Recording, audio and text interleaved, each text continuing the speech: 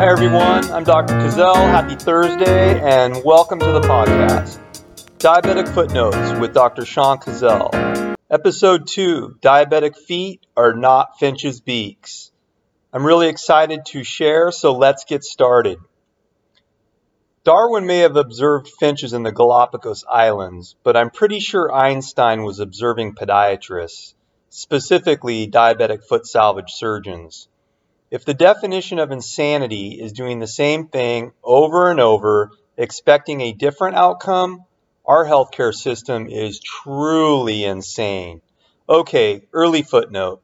Did you know that foot doctors get paid more money to treat your wound or perform an amputation than they would to see you routinely in an attempt to prevent the wound in the first place? Unbelievable, right? Okay, so you have diabetes.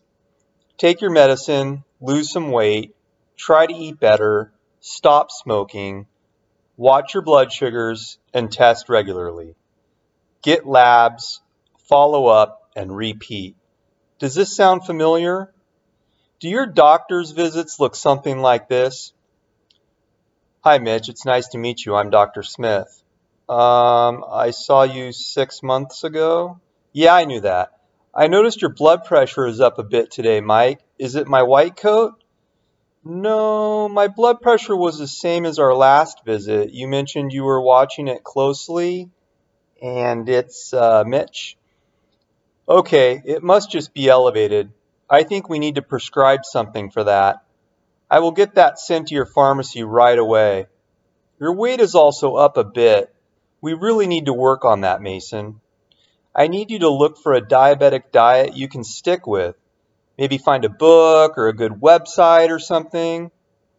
On a positive note, your heart and lungs sound good. How's your vision? Any changes?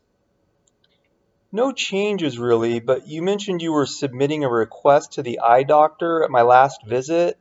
I still have not heard anything. All right, I will have my referral coordinator look into that.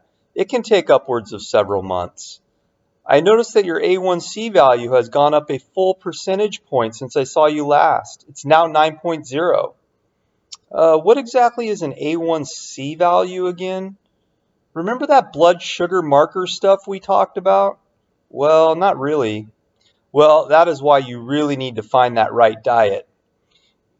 Any urination issues? Now that you mention it, I have noticed that I pee quite a bit. Okay, let's see how that is doing in 6 months' time. I will order all the appropriate labs for your next visit in 6 months. It was nice to see you again, Mark. Let us know if you have any concerning changes. Should I be looking for anything specific? Oh, believe me, you will know. Make sure to let medical assistant Lisa know if your primary insurance policy is still A23454-4567. That way there is no delay in processing this visit. Okay, footnote. It should be noted that primary care providers are very intelligent individuals, managing very large volumes of patients. But the only perspective that matters regarding patient care is the patient. If you feel like they do not know you, or that they are not listening to you, they are not explaining your specific medical issues in a manner you understand, or they are just poor communicators, then this is your reality and it requires change. This is so crazy, but it remains a common frustration amongst patients, and it is definitely not limited to primary care doctors. All right, deep breaths. So many missed opportunities to educate the patient. Elevated blood sugars over time negatively affect your body in an irreversible fashion. Your feet will not get better or adapt to meet the needs of their environment. Your vision will not correct itself or make changes to accommodate for the destruction the elevated blood sugars have caused to your retina. Your heart can't go into overdrive and pump more efficiently because you are now taking insulin. Your blood vessels don't go into diabetes mode to continue the needed blood flow to your body. All right, another footnote. Charles Darwin observed that the finches of the Galapagos Islands had adaptations to the shape of their beaks as a result of the available food resources on their islands. For example, if fruit was everywhere, the finches on that island would have a beak structure like that of a parrot. If insects were the available food source, the finches found on those islands had narrow prying beaks required for their survival. He observed that the finches had to adapt to their environment and available food source. Over time, the finches gradually evolved into different species. Okay, imagine if our body could use the extra blood sugar, was able to make changes to the structure of our heart, feet, eyes, kidneys, and blood flow over time, leading to a different but functional kidney, eye, or foot. Unfortunately, our bodies only know how to respond one way to elevated blood sugars over time, with fatigue and failure. It's too bad people with diabetes are not able to adapt like finches and their beaks.